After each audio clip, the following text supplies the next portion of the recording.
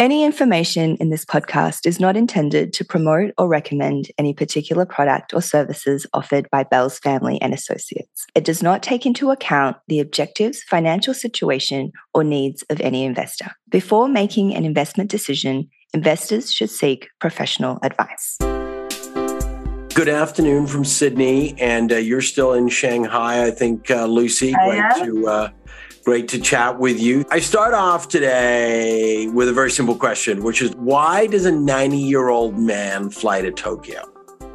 The 90-year-old man in this case is Warren Buffett. Last week, he flew from Omaha to Tokyo to do $1.2 billion US of bond deals to finance an additional purchase in Japanese trading houses. So he bought a 5% stake in the middle of 2020. It's now 7.5%. So he loves these businesses. These businesses, by the way, if you check the charts, Mitsubishi, Mitsui, Toshu, they've gone straight up. They've been great investments. I wish I'd thought of that. But why buy more now? Look at the chart. You think, well, maybe you'd be selling. No. Why is he buying them?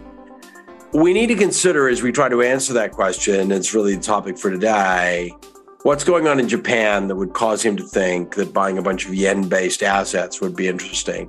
And most importantly, we've got a new central bank governor, Ueda, and lots of signals all over the press, and lots of people talking about it, that maybe it's the end of yield curve control in Japan. And I want to talk today about potentially what that means. It means, in my view, a couple of things. It means that the yen may strengthen significantly, and the US dollar will suffer when the yen strengthens. And that the repatriation of Japanese capital back to Japan due to higher interest rates could drive more growth in Japan, but it could also drive, importantly, a bit of a liquidity crisis globally as that carry trade capital retreats from markets. So that's what I want to talk about today, Lucy. Excellent. Good afternoon, everyone, and welcome to tomorrow's news. This week, in addition to Japan, we'll be talking a little bit about the US CPI results, US equity markets, and as Gavin said, moving away from China, which was our topic of conversation last week, to have a look at what's going on in Japan, as Mr. Buffett has signaled to us this week. Where shall we kick off, Gavin?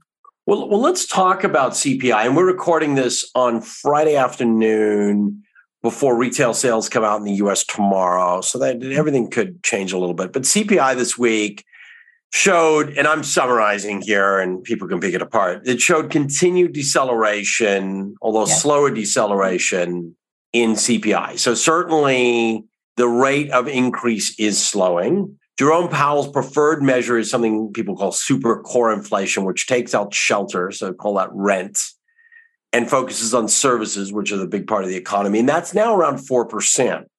So even if inflation is slowing too slowly towards 2%, inflation is certainly slowing from where it was. And it's certainly falling in an environment where Fed funds are now 4.75%. So the economy may be a little stronger. In fact, there's a lot of memes going around this week because The Economist has on its front cover the sort of cover that's one of those, again, it's one of those sort of totems. It's like the amazing strength of the US economy, right? Yeah. And so the economy is stronger than anyone anticipated. Employment is stronger in many areas. And so the market is saying, wow, this is really interesting. We've got inflation falling, but we've also got this environment where it's pretty clear that the economy is slowing, maybe slowing more slowly, but slowing. In fact, the Fed itself says they anticipate a recession in the back part of this year. And so the market has priced 3 cuts in interest rates into this year, taking Fed funds from 4.75% down to 4% by the end of the year. Okay, so that's what's in the market today. So stocks, of course, you'd say, well, hang on a second. If we're in a recession going into one, shouldn't stocks be lower? Well, stocks have been saying, well, recession is coming, interest rates are coming down, and the Fed has our back here, right? We're going to get more easy money, better for stocks in general. And so it's a new bull market. Buy the new bull market before it's too late. And that's sort of been the thesis. In fact, you've seen a rotation I talked a little bit about something called the new 60-40, which is 60% T-bills and 40% mega cap tech. You've sort of seen a rotation a little bit, although you saw a rebound today in some of the mega cap tech stocks into industrials and that sort of thing. So generally, market's been pretty robust. So I'm going to come back to that in a moment. Yeah. And I did read that US Treasuries fell 16 basis points. How does that fit in the broader macro landscape? It's quite interesting watching yields in the bond market at the moment because bond guys and gals are saying the bond market isn't telling you that it's all going to be easy here. In fact, you're absolutely right. I mean, the US 10-year now has come off its lows. Its lows are a little around about 330 or so. And, we're now at 340. So at the end of the day, what's happening is people, I would argue right now, people have been selling bonds and buying equities, right? It's probably overly simplified. But the real question is if we were really heading into recession, then people should really be buying bonds because, frankly, aren't yields going lower? Well, it turns out, I think, that more than anything in the near term, the bond market is pretty, the jury's still out on this item. Now, what you can observe is that the high yield market has responded a little bit, but yields are still relatively wide. It's really equities that have been super resilient, right? It's really equities that have been super resilient. And that's very, very interesting. Very interesting to people. Lots of smart people have been short the market and been getting destroyed. People have been going from bearish to bullish because, of course, the longer the market stays up, the more people get dragged off the sidelines. So it's going to be interesting to see how it goes. And we'll talk about that in a moment. Yeah. Well, before we talk about that, why don't we turn our minds back to Japan and the yen and chat about what's interesting there. So again, I'm not going to stand here or sit here say I'm an expert on the Japanese economy or Japan or yield curve control. But let me just explain a little bit about what's been going on. Yes. And then why it might matter, right? So a lot of economists for a very long time have been arguing that Japan needs to normalize interest rates to accommodate for higher inflation. And that, frankly, yield curve control hasn't promoted a lot of inflation and growth. So it hasn't really worked. You should abandon it anyway. When are you going to abandon it? Now there's been, obviously, they moved the cap on the 10-year from 25 basis points to 50 basis points, but they haven't normalized interest rates. And so they haven't done that for a lot of reasons. I think they're quite afraid of what happens when they do that. But at the end of the day, I think everybody agrees that normalization has to come at some point. Okay. And betting that normalization has to come has been a trade everyone calls the widowmaker in Japan. It's generally been wrong. They've just stuck with this policy. Okay.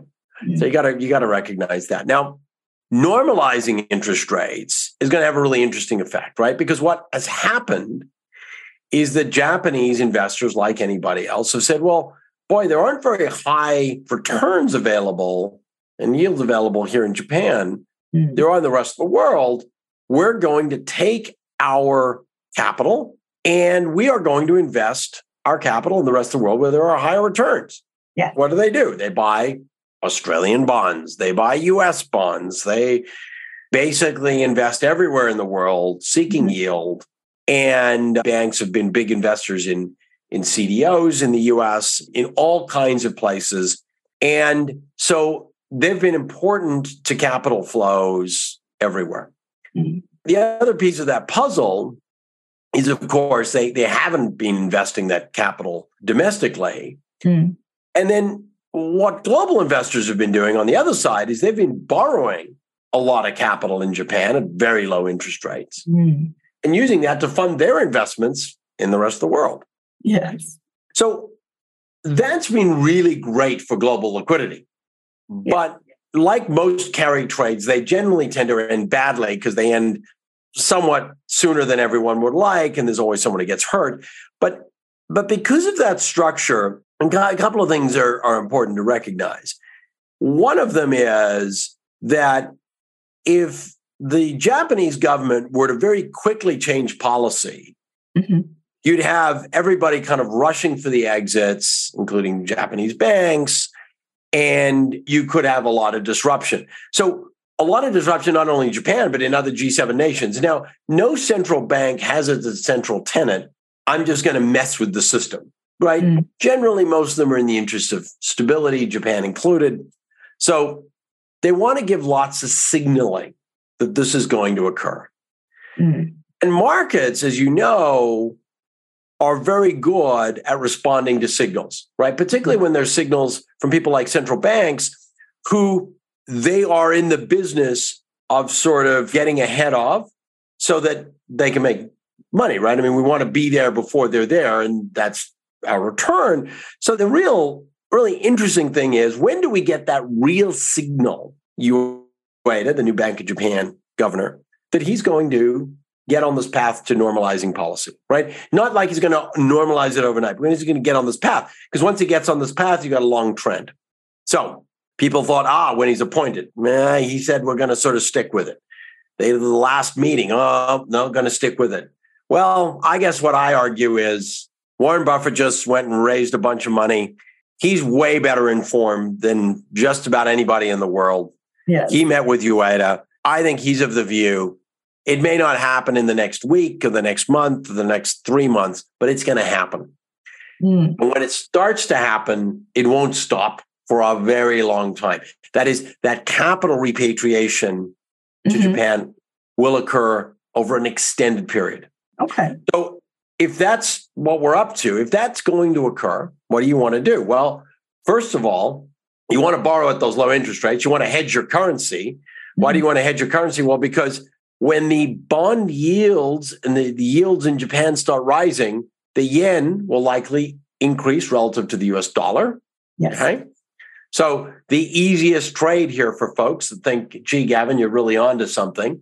And I would caution you that this is a trade that everybody has gotten wrong so many, many times, is to buy yen, buy US dollar yen. Yen will appreciate. Okay. It has lots of potential to appreciate.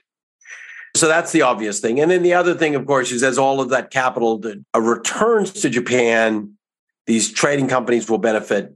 Maybe even banks will benefit. Warren Buffett may buy other things. I have no idea. But the other thing that's going to happen is as the yen, which is a really big weight in the basket of currencies that make up the US dollar index, as the yen appreciates and as Japanese yields increase, global capital will flow into the yen and global capital will flow into Japan, and the US dollar will decline. What tends to happen when the US dollar declines, things like gold and Bitcoin and, commodities tend to go up in value, right? They get cheaper because they're priced in US dollars. So the very simple trade is, if you think I'm right, and of course, I'm taking a few data points and linking them together here. If you think I'm right, now is not a terrible time to own some yen. Right? That's a pretty simple thesis. Yeah. And going kind of back to what we started talking about, which is equities, where are you looking, or how does that relate to this broader pace of global liquidity and financial conditions? Right. So why do I think the yen is important? Why do I think the financial conditions, why do I think it's so important? Okay. Why I think it's important is that the market in general has come to the view that the Fed will cut rates soon. It is quite possible that the market changes its view. The next Fed meeting is May 2nd, that the Fed may not cut rate as soon as predicted. In fact, I would argue that the narrative that the Fed is about to ride in and rescue the market quickly and become accommodative is probably overdone. And unless we are in the midst of a really significant decline in economic conditions, we're probably in for a surprise that the Fed stays at a higher interest rate, a higher Fed funds rate for quite a little bit longer than the market expects. So that's the first thing. So right now the market's pricing the sort of perfect decline to recession, and then the Fed comes and rescues us all, and that may be a bit optimistic. Secondly, while we know that banks have been pulling back lending, that is, the lending standards have been going up for some time and so forth, this has been going on for a long time. So, in fact, it's not as if it all started to happen in March. It's been happening for a while. Now, the question is, well, is it happening in a more pronounced way now so that it impacts the economy more? Maybe. That's quite possible. But at the end of the day, banks have been tightening for a while, and we frankly haven't seen the US economy slowing quite enough. The Fed may say, hey, we just want to stick at this game a little longer. Okay. Yeah. And then the other thing is the market sort of takes this view, and you often see a lot of this chat, that like the Fed is supposed to be like this super forecaster of future economic conditions. Mm-hmm. And I think I've never done this, but it'd be interesting to do it. But I think if you listen to Powell, you'll hear tones. It's like they don't believe they're super forecasters, right? To use the golf analogy, right? They just play the ball where it lies, right? They try to look based on experience and data and whatever at the future, but they play the ball where it lies, which is they're not trying to over-engineer the future. They'd like to think they can get to a soft landing. I think now their recent view is they probably can't, but that's fine. They're just going to play the game as it's presented to them. There's a bank crisis or a global financial crisis. They'll deal with that. They believe they have the tools. They're not going to think 4 steps down the line to say, we should do this because then that will happen, right? And in fact, it would be crazy if they did so. Okay. Then lastly, in the next few months, the view on Japan, it's all about what tips the scale. Right. So I look at the chart on the Japanese yen and I look at Warren Buffett and I think, I'll tell you, a little bit of liquidity withdrawal, a little bit of change and a little bit of a changing tone on this might be more likely than unlikely. And the drawdowns can be pretty significant. So I sit here today, S&P closed around 41. What do we close today? 41, 46. It's not impossible that we rally from here. There's a lot of bears around. It's always dangerous to be short and negative when it's so much bearishness. But I would also pay attention to something that the folks at Nautilus pointed out to me, which is there's this view that when the CPI and the Fed policy drops to zero, that is, when basically you get to this point that interest rates are probably a little too high and CPI is coming down, that now is a good time for stocks. Historically, it's been a terrible time for stocks. And it's not a terrible time for stocks looking out over the long term. What it is it's a terrible time for stocks in terms of drawdowns. It is quite likely that you will see a drawdown between 2%, which you wouldn't even notice, and 10% or more before we get a positive return. Okay. So what I would say to you is you can ignore this entire podcast. And I think in a year, you're going to be okay from here, right? In terms of the S&P, certainly. But you can listen to this podcast and say, I probably want to be on the lookout now for a drawdown that takes me into the mid 3000s or so on the S&P as a time to start buying. Because I think the longer term profile is better. And if you're super long and leveraged and super excited, now is a time to be taking some of your chips off the table and giving yourself a chance to buy that drawdown. Thank you so much, Gavin, for your thoughts and insights today. We look forward to reading about the retail results tomorrow, which I'm sure you'll share in our WhatsApp group.